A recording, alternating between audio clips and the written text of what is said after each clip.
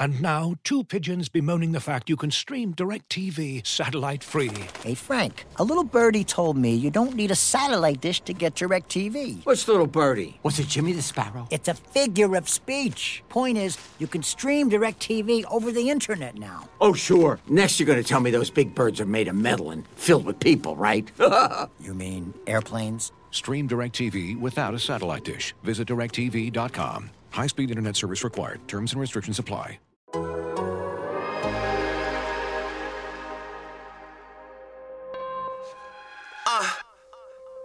You are now tuned into Anything's Potable.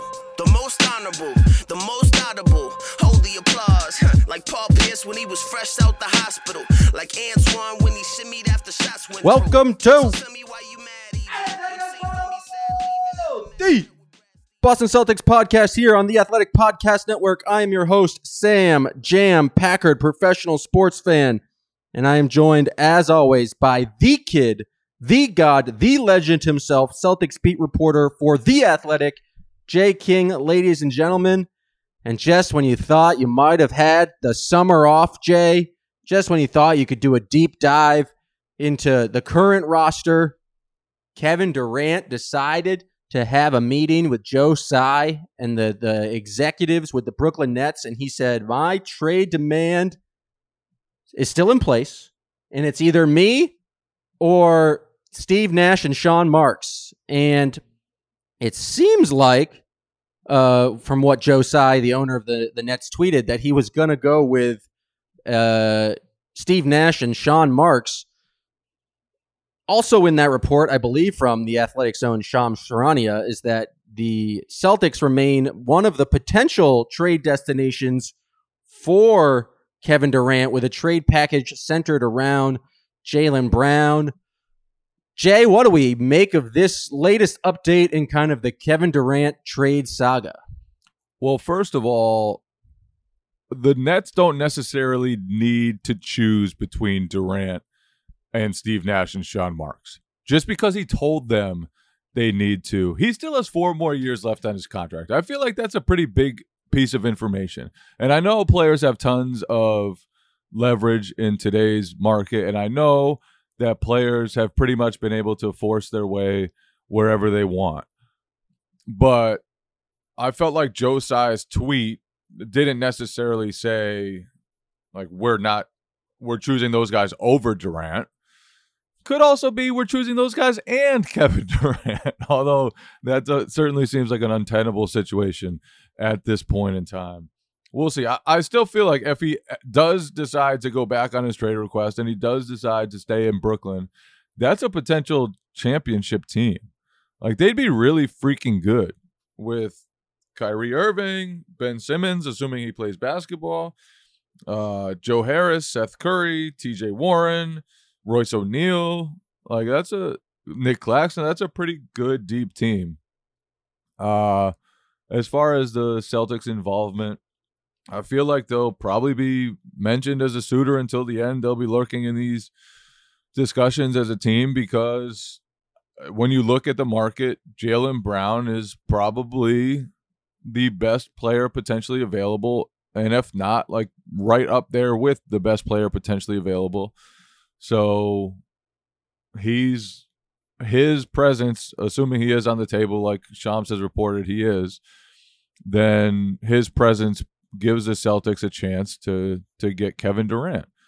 And I do think there will be a lot of competition for him. I do think, like, as cool as it seems like the market is right now, he's Kevin freaking Durant. We saw what just happened with Rudy Gobert, who is not Kevin freaking Durant. And at the end of the day, I feel like teams are going to be willing to load up huge offers for this guy. Yeah, and the thing that also came out of that report was the Nets saying, like, we're not going to trade Kevin Durant just to trade Kevin Durant, like, just to get him off the team. Like, if we're going to do it, we're going to do it so it makes the most or creates the most benefit for our franchise. And in doing that, it's trying to drive up the price and get as much of a haul back in return for Kevin Durant. And so I have no idea whether or not, like, how to gauge how close the Nets and Celtics are to an actual trade for Kevin Durant, but it serves, like, I think, the Nets' purposes to say, yes, there's a package that's been discussed involving Jaylen Brown, because then if any other team, if they want to trade for Kevin Durant, they need to put in a player or a package of players and picks that is equal to value to at least Jaylen Brown. And so it's not surprising to me that he kind of remains mentioned as part of this trade. I mean, Kevin Durant insists that he wants to be traded, and the Nets insist they want to get as big a package as possible for him. And so as long as they, we can kind of maintain that Jaylen Brown is the price floor for what would get you even in the door for a Kevin Durant discussion, it keeps the value of Durant much higher. And so I don't think anything's really changed in terms of like the Celtics perspective from when we first talked about this. What was it, 3 weeks ago? Maybe it was 2 weeks ago. I think Jaylen Brown at this point, it's got to be frustrating for him, but he's definitely used to it. And I don't think there was no like material change in what was reported now that was different from 2 weeks ago. So yeah, it's frustrating, but I don't think it really pisses Jaylen Brown. Oh, I can't really speak for Jaylen Brown. I haven't been able to stalk him and get his opinion on the matter, but I don't think it's like a huge change from 2 weeks ago when he was mentioned in trade reports with Kevin Durant. And I don't know if the Celtics position really has changed in that regard, because it seems like the Nets aren't going to do just a straight up deal for just Jaylen Brown and maybe some other things for Kevin Durant. And the Celtics seem unwilling to part with Jaylen Brown, Marcus Smart, and a bunch of other things. So it feels like it's just we got an update on a meeting with Kevin Durant and Joe Tsai, but other than that, not a lot has changed. I do feel like the ultimatum Durant gave is just another piece of information that teams will have to consider while they think about loading up huge offers for Kevin Durant. Because, I mean, let's just think back to his history now. Since he left Oklahoma City, he landed at Golden State, which was basketball-wise like a perfect situation. That team was as great as any team I've ever seen, probably will ever see.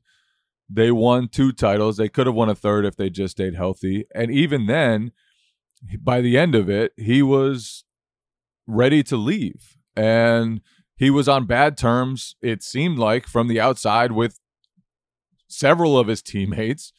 He spent the whole year, like that was the most dramatic year probably for a reigning champion that we've seen in recent NBA history. He had the beef with Draymond Green. He went like 9 games or something. There was some amount of time that he just wouldn't talk to the media. Not that that's the biggest deal, but it's part of your duties as an NBA player, and he didn't do it. He was clearly unhappy for that whole season. Then he leaves as a free agent. He goes to Brooklyn. He's hurt for the first year, and still during that first year, they have to fire Kenny Atkinson, who had proven himself as a really good coach and was part of the reason that Kevin Durant wanted to go there in the first place.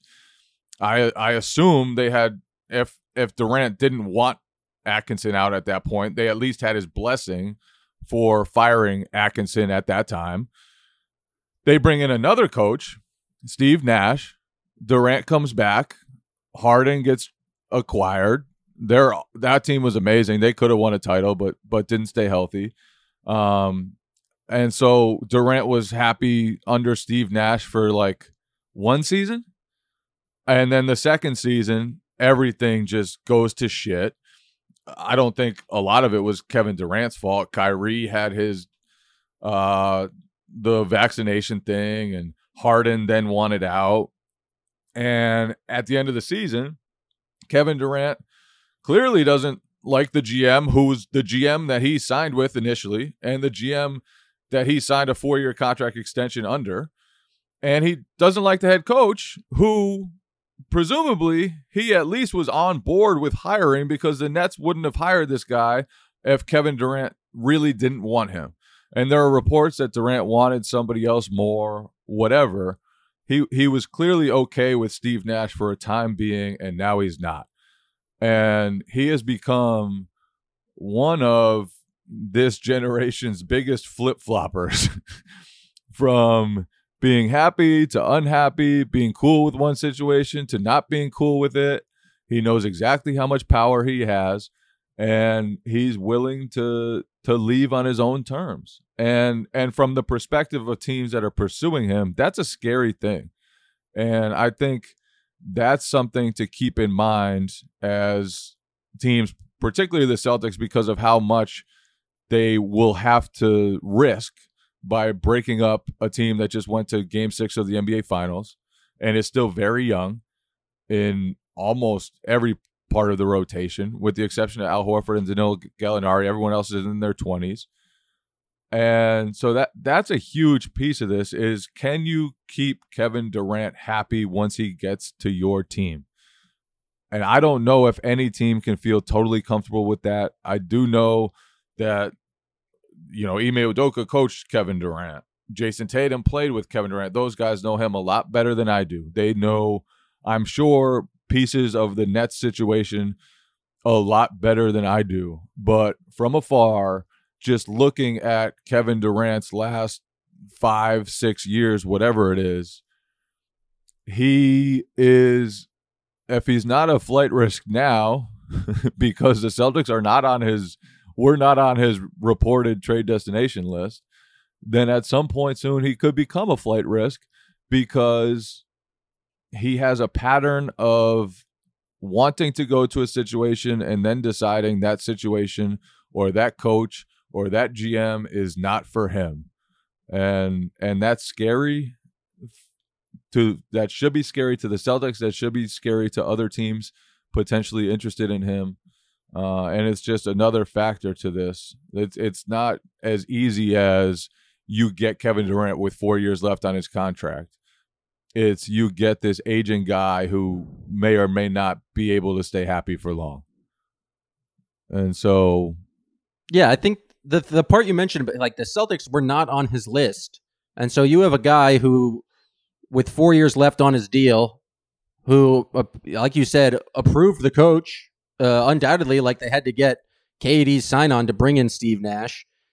He signed with Sean Marks, like he had to know what he was getting into. He's willing to go and make multiple, I guess, requests to be traded right now with the organization he handpicked.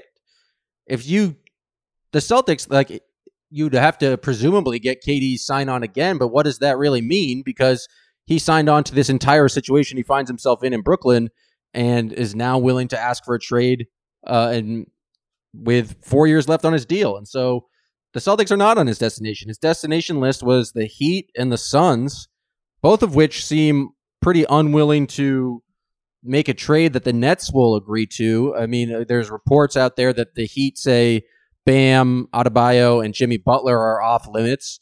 There's also the thing where Ben Simmons is on the roster, and so you couldn't even trade for Bam Adebayo because of the Supermax rules where you can only have one of those guys on the roster. I mean, the other thing, the Ben Simmons story, that they were all in a group chat and before Game 4, and they asked Ben Simmons if he was playing, and instead of responding, he just left the group chat. Understandably, it's like, I feel like that can't be true. Rick Bucher is solid, but I feel like that can't be true. Like, it just can't. Someone has to have a screenshot of, hey, yo, Ben, are you playing tonight? And then Ben Simmons left the chat. If someone can produce that, even if it's photoshopped at this point, I don't care. That's just high comedy. But it doesn't seem like it's like, who knows what's going to happen with his situation. At this point, could you see KD going back to Brooklyn and actually playing for the Nets next season? Because it just doesn't feel like the Nets, there's a deal out there that really works for the Nets, that like it gets you even close to the value of KD. I think there's like a Suns deal. It's like Ayton, Mikal Bridges, and Cam Johnson. Like that feels like it's the most amount of NBA players, but it doesn't seem like that's something the Nets or Suns are really willing to do at this point. So I don't know what it really feels like the best strategic option for the Nets, unless someone comes out of the blue with some sort of crazy Godfather offer, is to just kind of hold pat and just hope that KD, realizes there's not a good enough trade market for him right now and comes back to play basketball in October. And that's kind of been the pattern for a lot of stars who have been pretty public with trade requests lately. You know, Anthony Davis was on the Pelicans for how long? And he wasn't playing basketball.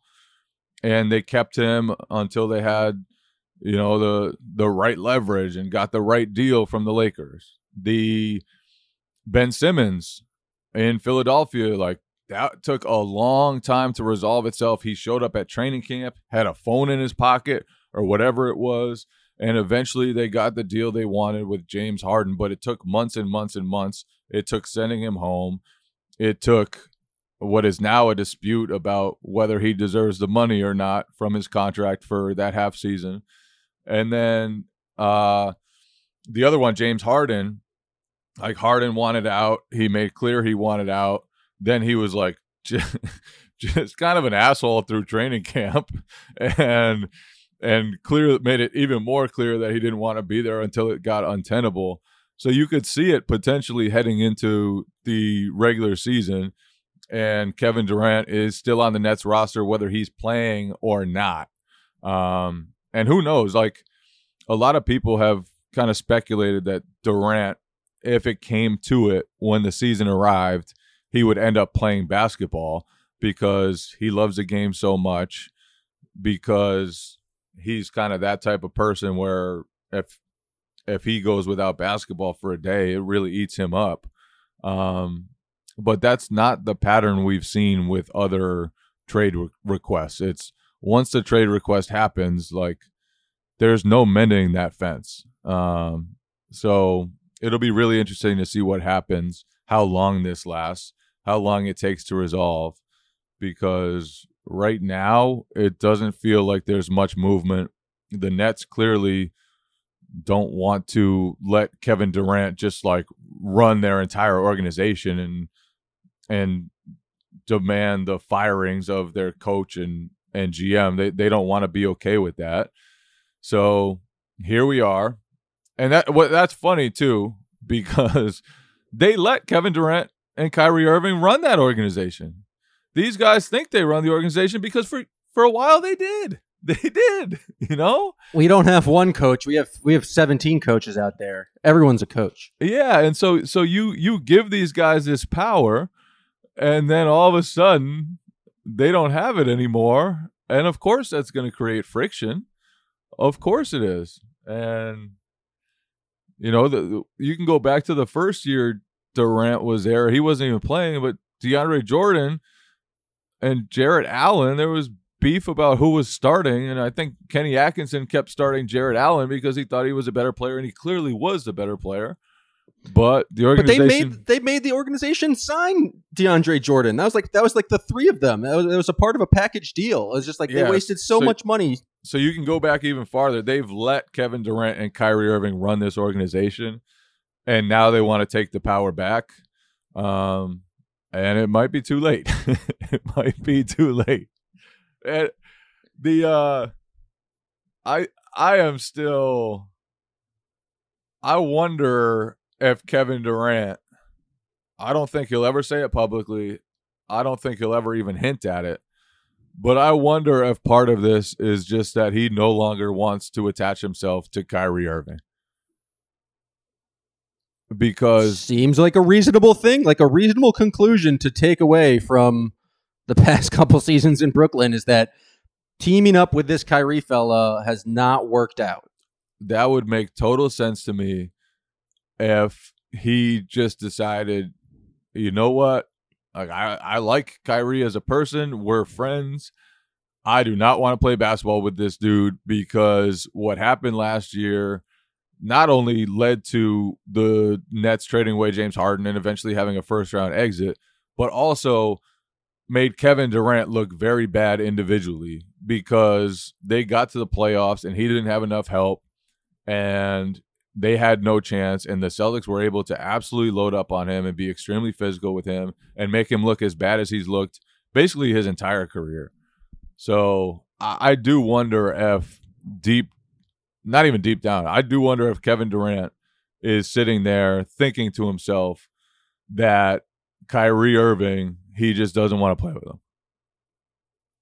And I think that makes all the sense in the world, because I think KD, a lot of what he's talked about is like he went to the Warriors to have fun playing basketball, and like they played a brand of basketball that he really enjoyed, and it seemed like he had a good time with that organization until kind of that final year where he was no longer having fun.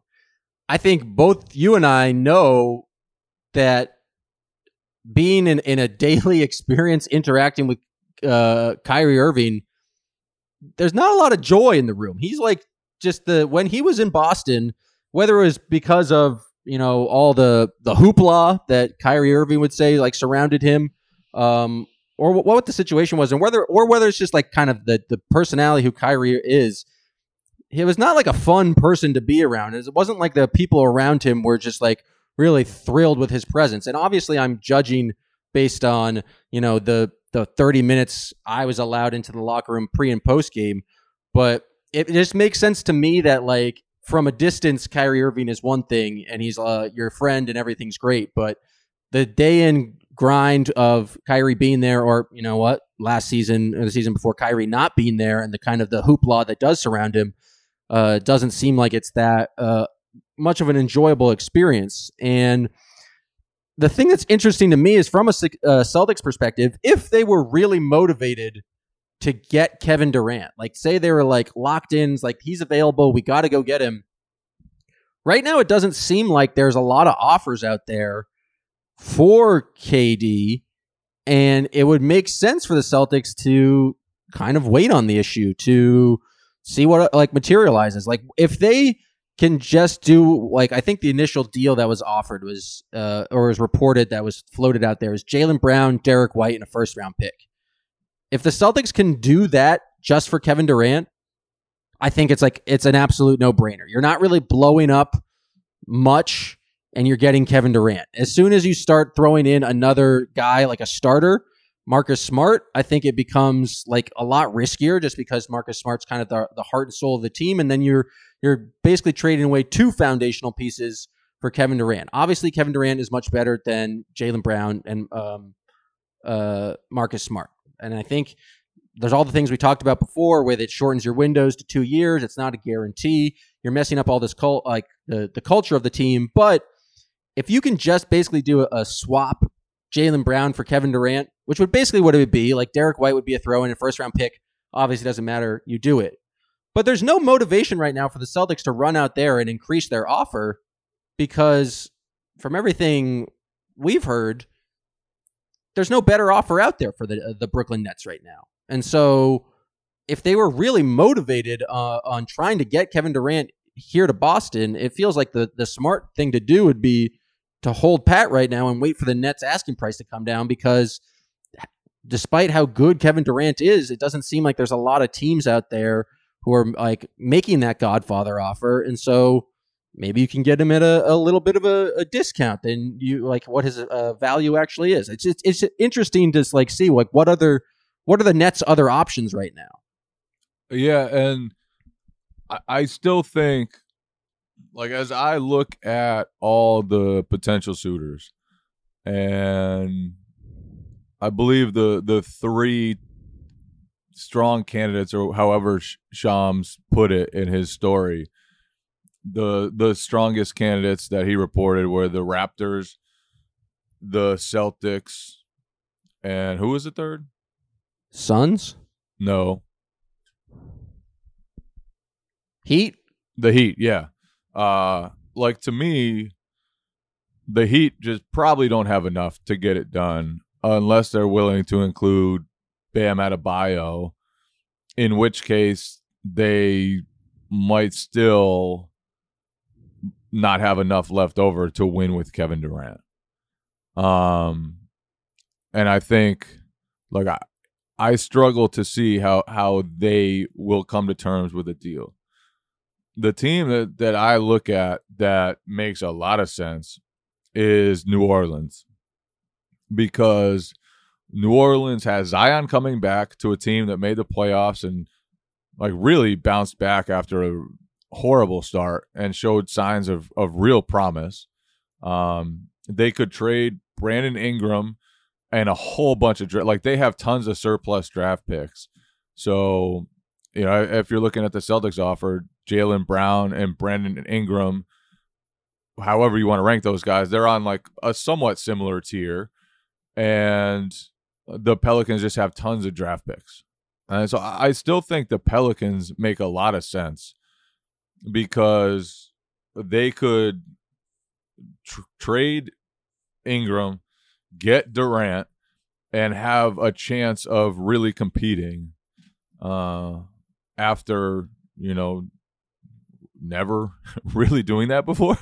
Like, to me, that makes the most sense. That's a team that should be urgent for an upgrade like that. That's a team that has the pieces to potentially do it. And then the Raptors, too, like, they're interesting. But if they don't put Scotty Barnes on the table, then it's either Siakam or OG. And how do you get to enough around those guys while still keeping enough to win with Kevin Durant? Because if you get Kevin Durant, you better be a title favorite in the first 2 years at least that he's there, because you're going to give up so much to get him that you'll want to really be one of the favorites with him. And so I don't know. A reader in my mailbag asked me to rank the possible Durant landing spots from a Celtics perspective. Like, where would it be the worst for him to end up if you're the Celtics? So we'll start with you. I think it depends on the deal, but obviously I just don't want to see him in Miami. Yeah. I hate heat culture. They are very good. They have a kind of a foundation there of successful basketball. And I think if they give up Bam, they'd be a little bit lost defensively. But if it's like for a package for Hero, Robinson, and a bevy of picks, like, I don't know, that team was just think of just like back to that series against the Celtics in the Eastern Conference Finals, where the Celtics won that series basically by playing great defense and being a little bit less terrible on offense. And they still almost lost that series if Jimmy Butler hits that three. I just don't think they could have played like, if you have Jimmy Butler on one side and Kevin Durant on the other side, you can't load up entirely to Kevin Durant. And I just think that makes that team so much more dynamic, and it's just like it has produced a winning culture. And so I think that's like the scariest destination from a Celtics perspective. Yeah, and not only that, but they're in the East, right? Like, if Durant goes west, it'll be scary to the Celtics if they reach the finals again. But you won't have to run into him in the Eastern Conference playoffs. Whereas the Heat, like, they are, especially if they can do it without touching their core, which again I don't think they can. They'll be scary. Like, Jimmy Butler was a lot of the time just by himself on offense in that series. And, without Durant, I think that team could actually take a step back. They lost PJ Tucker. Kyle Lowry is 36 and didn't look great last season by his standards at all. So I think there's a chance that they actually take a step back this season. But if you add Durant to that mix, like you said, like, that offense just changes. And the Heat almost had no chance of scoring in the half court against the Celtics. Like, they were just kind of drawing dead offensively. But add Kevin Durant to that, and things change. So I do think the Heat are the scariest. And then probably just because they're in the Eastern Conference, the Raptors, I don't think they would be the best possible team if they split up their core to get Durant. But I would love to see Scotty Barnes and Kevin Durant. That would be a lot of fun. And then whatever's left over after you trade for Durant. They do have, like, they've got some good pieces. They would still have a little bit of a supporting cast, but I don't know if there's, like, quite enough there to make them a title favorite, which is kind of why I think he won't end up going to Toronto in the end. Because, like, I just don't know if they'd be good enough with him. Or great enough. They'd obviously be really good, but I just don't know if there's enough there to so they're kind of number 2 by default to me, just because they're in the East. I ranked the Warriors next. Because the Warriors, like, they weren't one of Shams' top candidates, but they have a lot of trade pieces. They have some really interesting young guys. They've got Andrew Wiggins for salary matching purposes, who's actually pretty damn good now. And they'd have picks on top of that to offer. So they would have, if they want to build an intriguing offer, and I know the Kevin Durant history probably means that they won't, but if they want to, like, they could add him and become a juggernaut. Like, just a juggernaut again, just like they were with him the last time. So that would be scary too. What you got next pick? My next pick, maybe it's a little outside of the box, and maybe I'll completely eat my words if this trade actually goes down. Going with the Boston Celtics. Oh, that's the next most dangerous for Boston. Yeah, because I just don't think it's. I think, like, Kevin Durant's obviously a great talent, but I just feel like there's a high probability that there's just like a flame out factor where there's immediately all this pressure. You're ruining the kind of the balance of the team. I don't know how, like, obviously superstar teams can work, but we just kind of established a hierarchy of Jason Tatum wanting to be first team All NBA. You put Kevin Durant on that team. I just don't know how it works out. He is 33 years right. old at this. 33 he's 33 right now. But you basically have a 2-year window. It's like a lot of pressure. What if he's not happy? It feels like it's like a high risk, definitely high reward scenario, but I could definitely see that situation completely flaming out. And there's just no guarantees when you kind of put all these stars together that it's going to work. And Brooklyn being that exact example of, you know what happens when one of the stars gets pissed off and then, pulls a James Harden and basically quits. Like, it doesn't feel like it's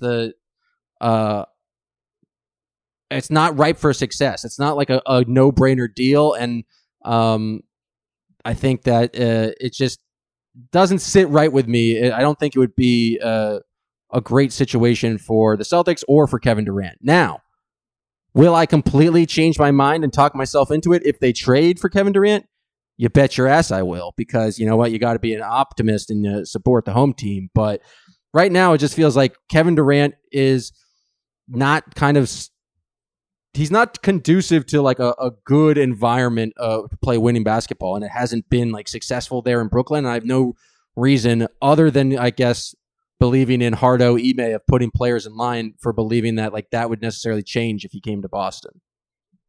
Yeah, I really believe that the Tatum Durant partnership would just be a weird dynamic, because obviously Tatum is on the rise.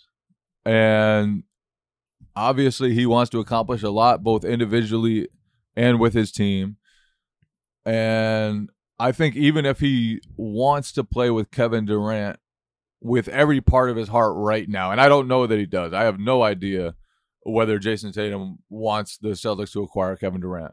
But even if he does right now, I think it could still go very wrong. And I think it could eventually sour Tatum on Boston, which would be very bad, extremely bad.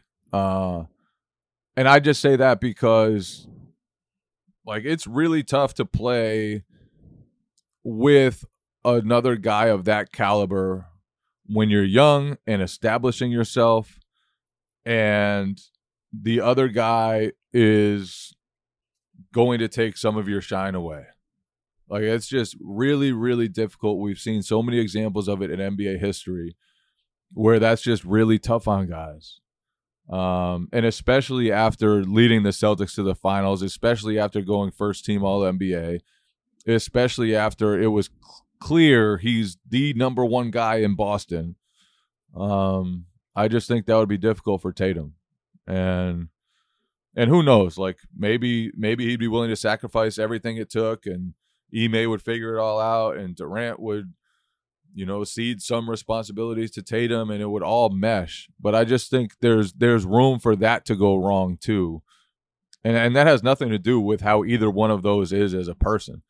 Like, I think Tatum is very good for the locker room. I think Durant, like, he seems to be very well liked despite his history of growing unhappy with organizations. And I just think there's room for that to go wrong and burn down. And especially after the Celtics figured something out that works, like, it's just a risk that the Celtics don't necessarily have to take. But that said, not going after Kevin Durant is risky too. And maybe you're not good enough. And maybe the Bucks beat you because Chris Middleton's back.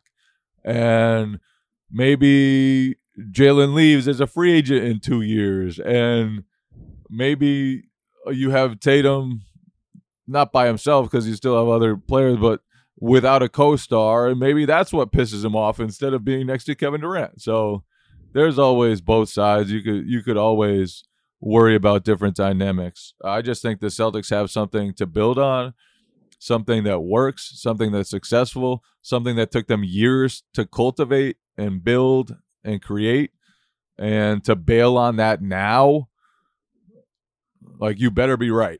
You better be right if you do it. Yeah, I think my last point on this is just it feels like Tatum takes pride in like being one of the top guys in the league, and I think part of that, we saw this with his recent interview with Jared Weiss for his kind of golf tournament thing, is that he like takes pride in being one of those guys, and I think he takes pride in like having his team, and he speaks like very highly, and he's saying all the right things about believing in his team, believing what they've built, believing in like putting in all of the work, and it just feels like a big risk to kind of upset that dynamic by adding Kevin Durant.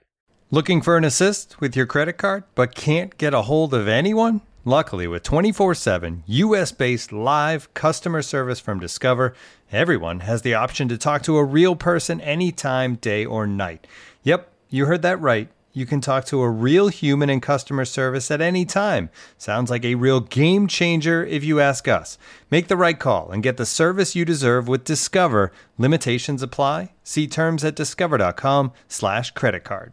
This episode is brought to you by Michelob Ultra, the official beer sponsor of the NBA. Want to get closer to the game than ever before? Michelob Ultra Courtside is giving fans the chance to win exclusive NBA prizes and experiences like official gear, courtside seats to an NBA game, and more. Head over to MichelobUltra.com/courtside to learn more. If you're as obsessed with basketball as I am, then you know there's no better time of year than the NBA playoffs. Hey guys, this is JJ Redick. Twice a week, I'm cooking up something special for basketball junkies on my podcast, The Old Man and the Three. I bring on guests in all stages of their careers to talk about the league and share stories you won't hear anywhere else, like Devin Booker on why he talks so much trash, or Paolo Banchero on his shooting workouts with Kevin Durant, Ray Allen's epic free throw competitions with LeBron when they were teammates in Miami. But it's not just about the player interviews. Every Monday, I break down the top 3 things happening around the NBA without the outlandish takes. Often joined by masterminds of the game like Tim Legler, we dive deep into topics like rookie reports, trade breakdowns, and why is mean mugging now a tech? The Old Man and the Three is the only companion podcast you'll need during the playoffs this year. Be sure to listen to The Old Man and the Three ad-free on Wondery Plus or wherever you get your podcasts. You know, if I would have applied myself, I could have gone to the NBA. You think so? Yeah, I think so. But it's just like, it's been done. You know, I didn't want to, I was like, I don't want to be a follower. Hi, I'm Jason Concepcion. And I'm Shea Serrano. And we are back. We have a new podcast from Wondery. It's called Six Trophies. Woo! And it's the best. Each week, Shea Serrano and I are combing through all the NBA storylines, finding the best, most interesting, most compelling stories, and then handing out 6 pop culture themed trophies for 6 basketball related activities. Trophies like the Dominic Toretto I Live My Life a Quarter Mile at a Time trophy, which is given to someone who made a short-term decision with no regard for future consequence. Or the Christopher Nolan Tenet trophy, which is given to someone who did something that we didn't understand. Catalina Wine Mixer trophy. Ooh, the Lauryn Hill You Might Win Some, but you just lost one trophy. And what's more, the NBA playoffs are here, so you want to make Six Trophies your go-to companion podcast through all the craziness. Follow Six Trophies on the Wondery app or wherever you get your podcasts. Listen ad-free right now by joining Wondery Plus. But let's go to, on the Live Athletic app, Grant G, who I'm sure has some thoughts on Kevin Durant. Grant G, how are you doing? Hey, what's up, guys? How are you doing today? Doing It's great. hot. It is hot. I'm outside shooting hoops right now, and it is brutal. I respect the commitment to the grind. Appreciate it. So, as you guys know, Boston just passed, or Massachusetts just passed gambling. Do you expect the Celtics to incorporate that at all in the upcoming season? Because it is a glorious day for Bostonians. Yeah, I mean, I don't know when it will be ready. I don't know what exactly it will look like, but you know, from listening to guys like Mark Cuban talk, it's pretty clear that the NBA wants to find ways to incorporate this. Mark Cuban has talked about having live betting right from your seat, which I guess people have in their phones now anyways. It would be a weird dynamic to have like people just going wild at the end of a quarter because they bet the quarter. But yeah, I mean, they will definitely find ways to incorporate it. They'll definitely tap into that. It's a huge, huge industry that the Celtics in particular have not had any ability to get into because it's been illegal. So there's a lot of money in that, and yeah, they'll be trying to find all kinds of ways to profit off of that, I assume. Yeah, I mean, they already, I think, are partners with DraftKings. They're already partners with Encore. Like, they have Encore spin the wheel things at each game. I think as soon as that happens, you'll be able to have, there's going to be like the bet of the game where you get certain, if you bet with the Encore Sportsbook, you get, you know, through the app, or there's going to be some deals about it. They're the Celtics are a business. They have lots and lots of corporate sponsorships, and they're already partnered with DraftKings.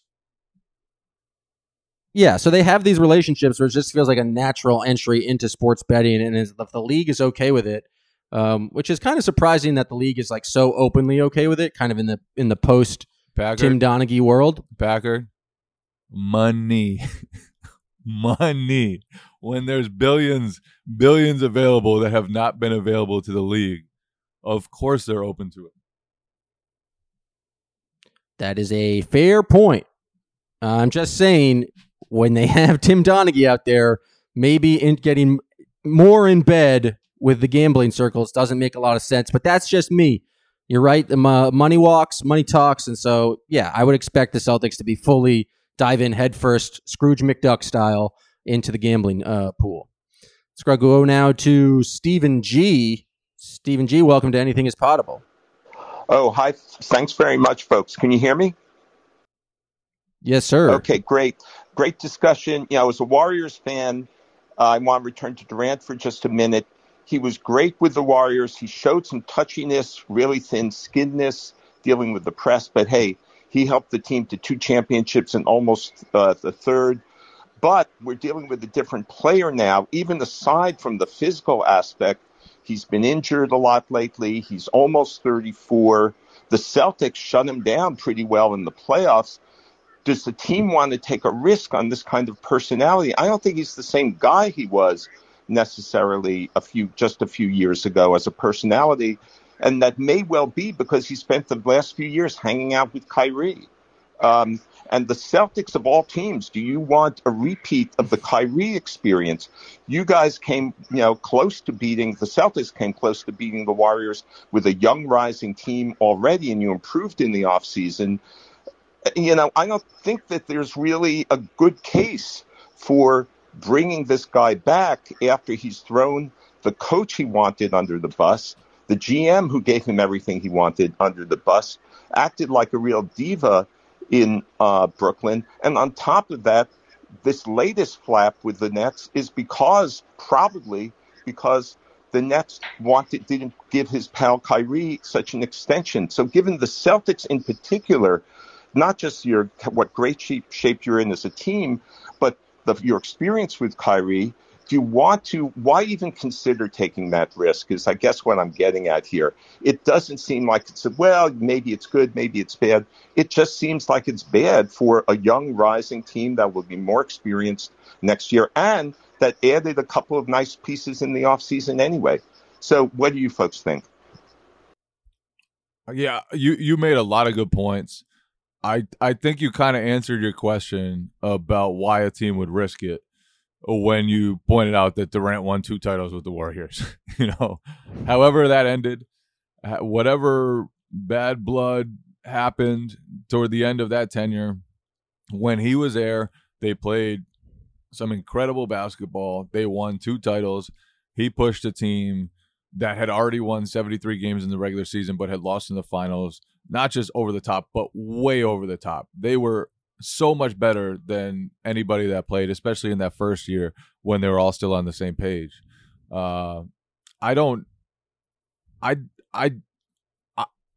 the playoff performance against Boston counts, and it's the latest data point that we have.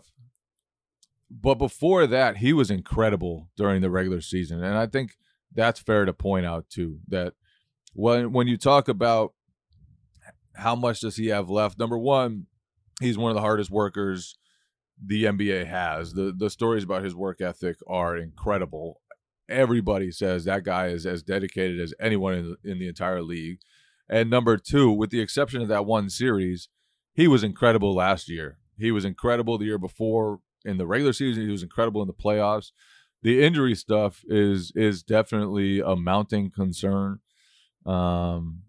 His injury was part of the reason why the Nets were in 7th place and got swept by the 2nd place Celtics. So it's a really complicated discussion, and I don't think there's an obvious answer. I think while the Celtics debate, whether to go after him hard, how many pieces to put on the table for him, how much to risk to bring him in, like it's a very complicated discussion, and you have to extrapolate what you're going to get from him, how long you're going to get that from him, what your team will do with him, and how good will your team be without him. And I think if you believe your team is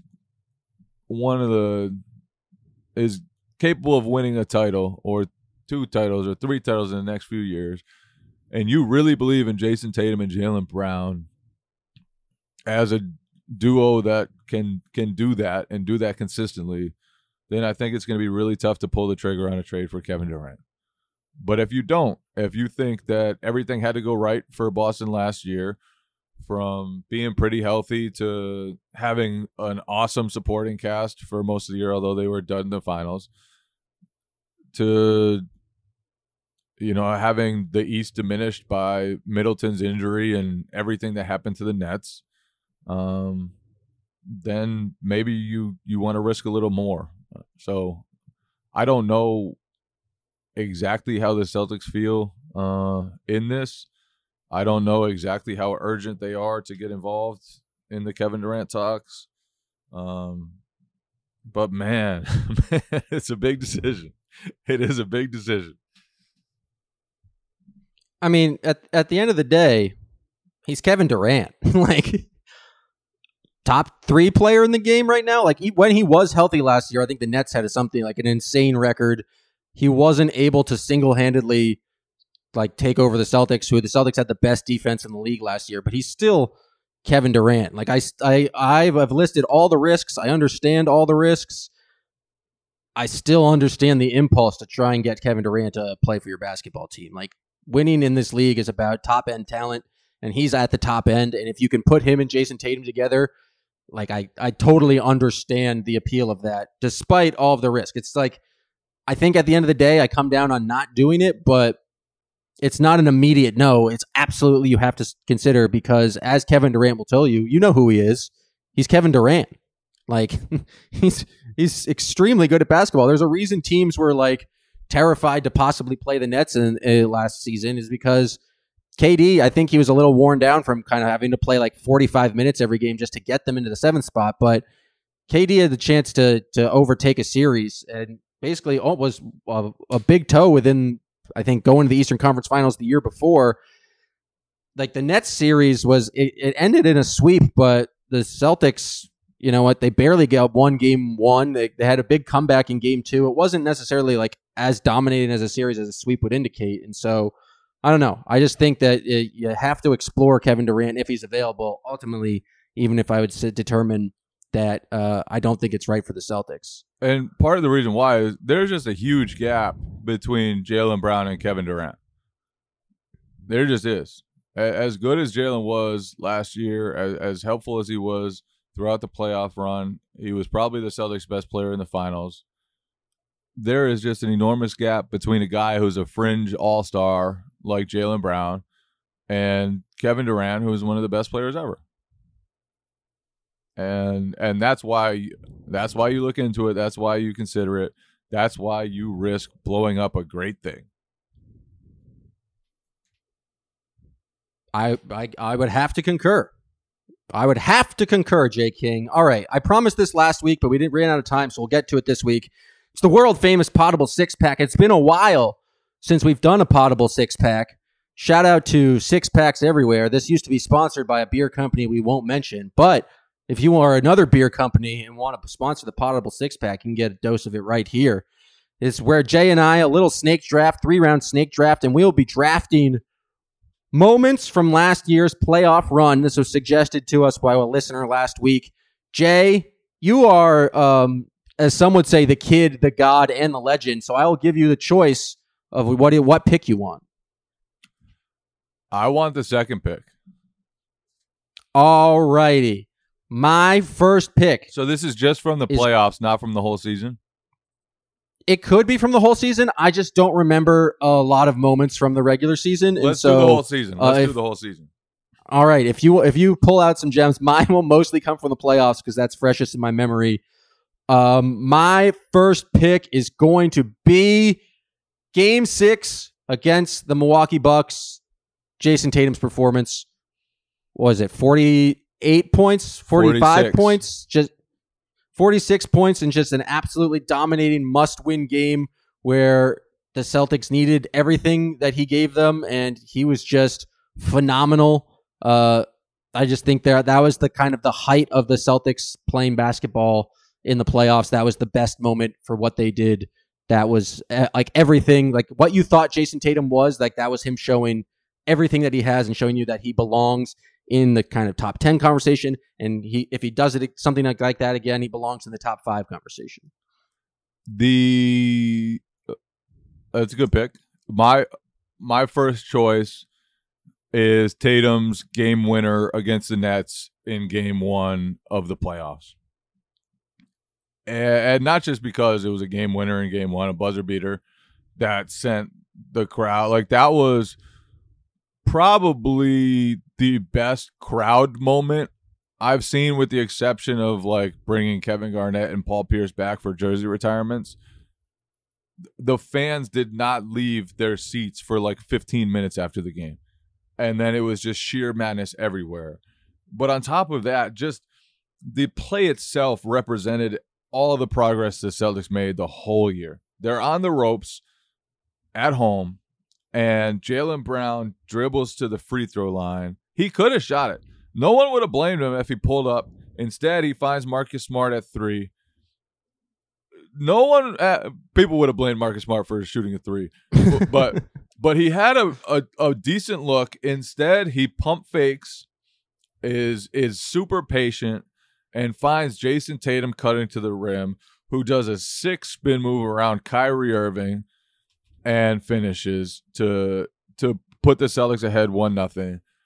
And I honestly don't know how much that series would have changed if that one play had gone differently, if the Celtics had fallen behind by one. They were clearly the far superior team to Brooklyn, but that was an incredible moment and just awesome team basketball in a moment when you don't always see a lot of composure. So that would be my choice. Third overall pick. I'm going to go with this is a random moment, but I feel like it was toward the start of the Celtics turnaround. And it was when Jason Tatum and Jaylen Brown were beating the Kings by themselves through 3 quarters or something close to 3 quarters. Because that was the start of the turnaround, and nobody knew at that point that the Celtics were going to become just an awesome team over the last few months. But there had been a lot of talk about, can those guys play together? Can they thrive together? Can they both have great games at the same time?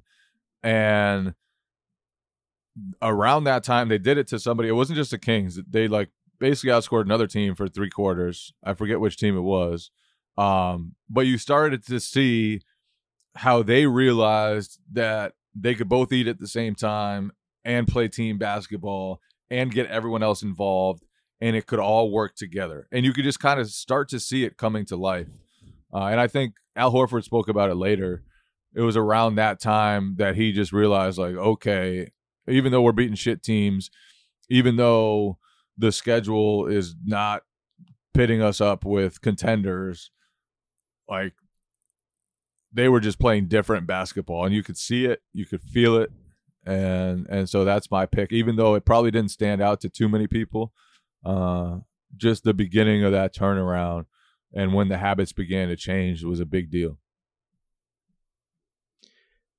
It's a okay pick, but it was also a terrible pick at the same time because I never would have picked it, and so you could have got it next round. I just think it's a real reach because I would not have mentioned road game against the Sacramento Kings as it's like Terry Rozier at 16. You're going to be happy you got him at 16, even if you could have had him at 28.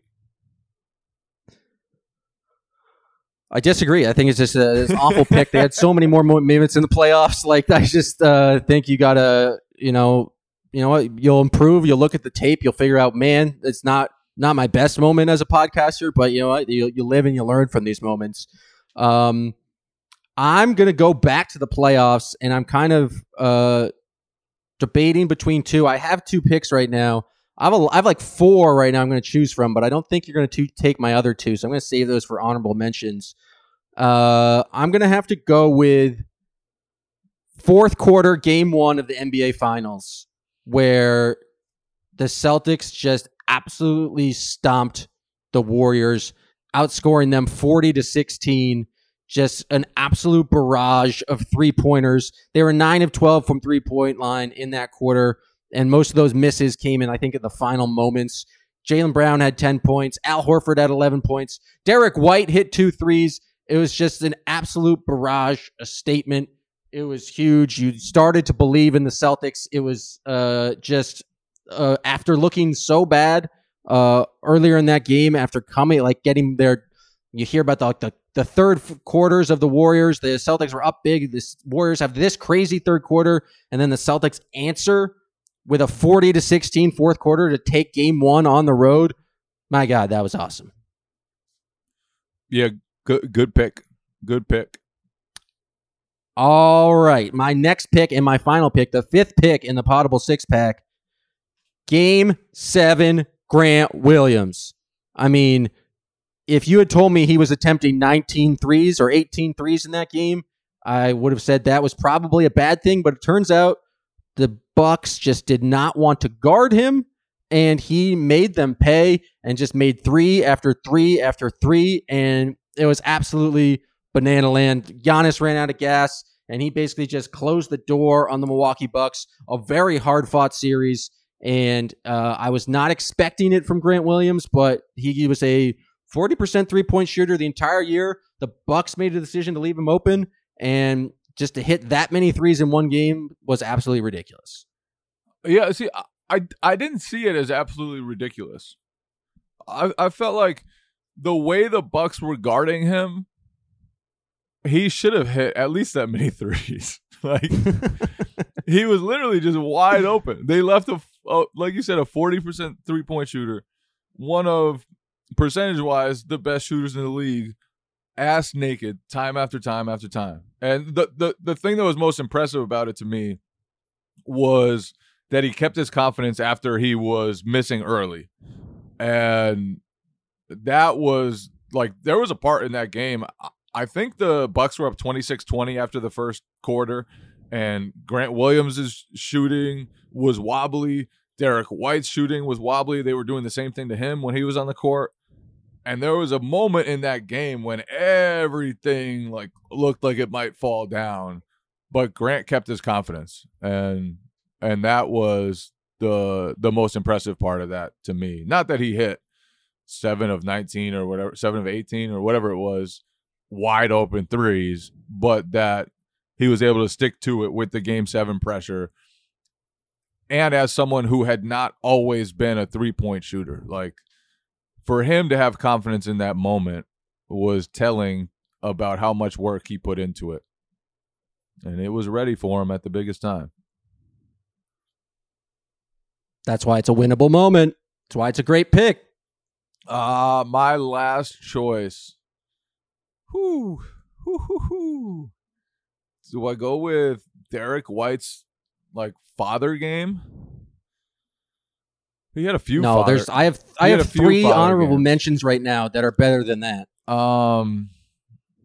He had a few father games. It's too bad that Marcus Smart, like returning from the dead ankle in the same game, didn't come in a win, because that would have been an incredible moment. But instead, they lost to the Heat and didn't come back from 20 or whatever it was.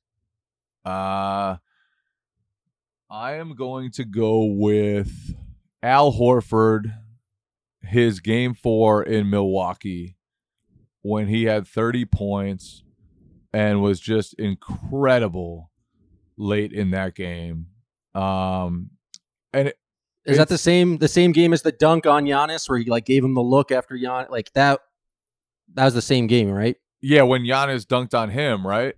And then gave him the stare, and Horford was like, yep, like started nodding his head, like, okay. And then went bonkers later. Yeah, that was that game. And again, I didn't choose this game just because of, like, it was a huge game. It tied the series at 2-2. It gave the Celtics a chance, which they squandered, to go ahead 3-2 in Game 5 and take full control of the series. But it's not just for the game itself, but for Al Horford's journey. The guy went to Philly. He was in a really shitty situation for him personally, and people thought he was washed up. Then he got traded to basically the North Pole and was playing in Oklahoma City, where nobody fucking cared. And then so few people cared that he literally was just told by the organization, like, stop playing at the All-Star break. He comes back to Boston, reunites with the Celtics, and was just really freaking good throughout the whole season. I felt like he'd never got enough credit for how important he was to their defense throughout the regular season, throughout the playoffs. And then for him to have a playoff career high 30 points, after people thought he was washed, after he was playing for the worst team in the NBA, it was just really, really cool. It's certainly a good pick, and it was on my list. But I have 2 honorable mentions that I think actually should have been my 1-1. Should have been the first pick. February 10th, I believe the date was, when Dennis got 2022. When Dennis Schroeder got traded from the team, and everything changed. All the vibes changed after that. It was clearly one of the better moments. There's a pre-Dennis era and a post-Dennis era, and I think the Celtics in the post-Dennis era had one of the best net ratings, one of the best statistical runs ever, and everything kind of fell into place as soon as Dennis Schroeder left the team. It really should have been my first pick, but it's going to be my first honorable mention. To be fair, they started the turnaround before that, in Dennis's defense. Yeah, but they really took off to the next level once he was gone. They did. That is true. Then my other honorable mention is early on in the season where Marcus Smart called out Jaylen Brown and Jason Tatum for not passing enough that was like the first 2 weeks of the season. That was so early. It was so early. People thought it was a scandal. People thought, how dare Marcus Smart do that? But it really showed that, you know what, they needed the criticism. That was true. They needed to pass more. And I think ultimately it was the type of tribulations that they could get over and grow and become a better team. And so I commend Marcus Smart for calling out his teammates in the press like that and creating some old-fashioned ballyhoo, some tomfoolery. But I think it was key for the Celtics' growth ultimately. Yeah, I agree. And not only because Tatum and Brown needed to hear that and needed to grow in that way, but I also felt like that was a real stress test for the open culture that Ime Udoka wanted to create. He wanted everyone to be cool with sharing their mind, and he wanted everyone to be cool with hearing criticism and realize that the criticism doesn't come from a bad place. It's just guys wanting to help you improve, help the team improve. And that was an early test. And I thought Udoka handled it perfectly. He came out the next day. He's like, yeah, I think he said, maybe it wasn't best to say it publicly, but he was basically like, yeah, I say that stuff every day. This is not a big deal. I literally say that every day about those same two players. I've been saying it ever since I took this job. And I felt like the way he handled it and the way he handled the first few months of the season, when we were all just like, what the fuck is going on with Ime? He is calling out these guys after every game, basically calling the team selfish, saying that they were lazy, that they didn't work hard enough, they were soft. He was so harsh with his commentary about his players in the press, but he wanted them to be able to handle all that stuff, and turned out they were able to do it. And eventually they bought into everything that he wanted them to do and kind of took off. So yeah, that was definitely a huge moment. Good choice. If you guys have any other moments you think we missed, you make sure you can respond to us on Twitter. Tweet at us, tell us some things you missed. Aria M in the comments here, the live room had a good one. Jaylen Brown posterizing Maxi Kleber during the KG game, and then dapping up KG. The thing that ruins that is that they lost that game on that Spencer Dinwiddie buzzer beater, and it kind of, I was trying to think of great regular season wins, and that one was one of their few losses down the stretch once they got rid of Dennis and became the true team. All the other kind of wins in the regular season were absolutely just dominating, winning by 20. But if there's a singular moment, that was pretty cool on KG night to see Jaylen Brown immediately dap up Kevin Garnett after that ridiculous dunk. So that was a great moment. Shouts to Aria for bringing that up. Yeah, that was quite a moment. All right. Anything else, Jay? It's nice to have the Potable back. Potable 6-pack. The Potable 6-pack. I don't know where it went. Thanks to the listener gods out there for bringing it back, especially in the summertime when we have nothing to talk about except the same Kevin Durant rumor, which I'm sure we'll probably mention when we're back next week. Until then, you guys can please like and subscribe to the podcast. Rate 5 stars. Subscribe to The Athletic if you want to read Jay King's work. Go to theathletic.com/anythingispotable. I'm sure you can get some sort of deal. That seems like something The Athletic frequently does. But if you can do all that stuff, it really helps out the podcast. I'll be going on vacation, but not for long. I'll be back next week in time to podcast. But Jay, I have a question for you. Is going on vacation potable? Yeah. Generally, I would say yes, but I don't really want a podcast from vacation. So I would say in this instance, vacation is not potable. Then we will not pod while you're on vacation. Unless the Celtics trade for Kevin Durant, we will not podcast over the next 5 days. But in every other situation, I would have to conclude after years and years of vigorous study and research and running the numbers and doing the regression analysis, I've come to the conclusion that anything is potable!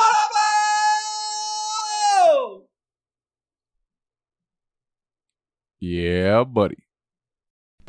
As you've probably heard by now, we've teamed up with BetMGM this season. We'll be using BetMGM lines to make all of our picks, and we'll have special offers for our listeners each week. If you haven't signed up for BetMGM yet, use bonus code The Athletic, and you'll get a 1-year subscription to The Athletic, plus up to a $1,500 first bet offer on your first wager with BetMGM. Here's how it works.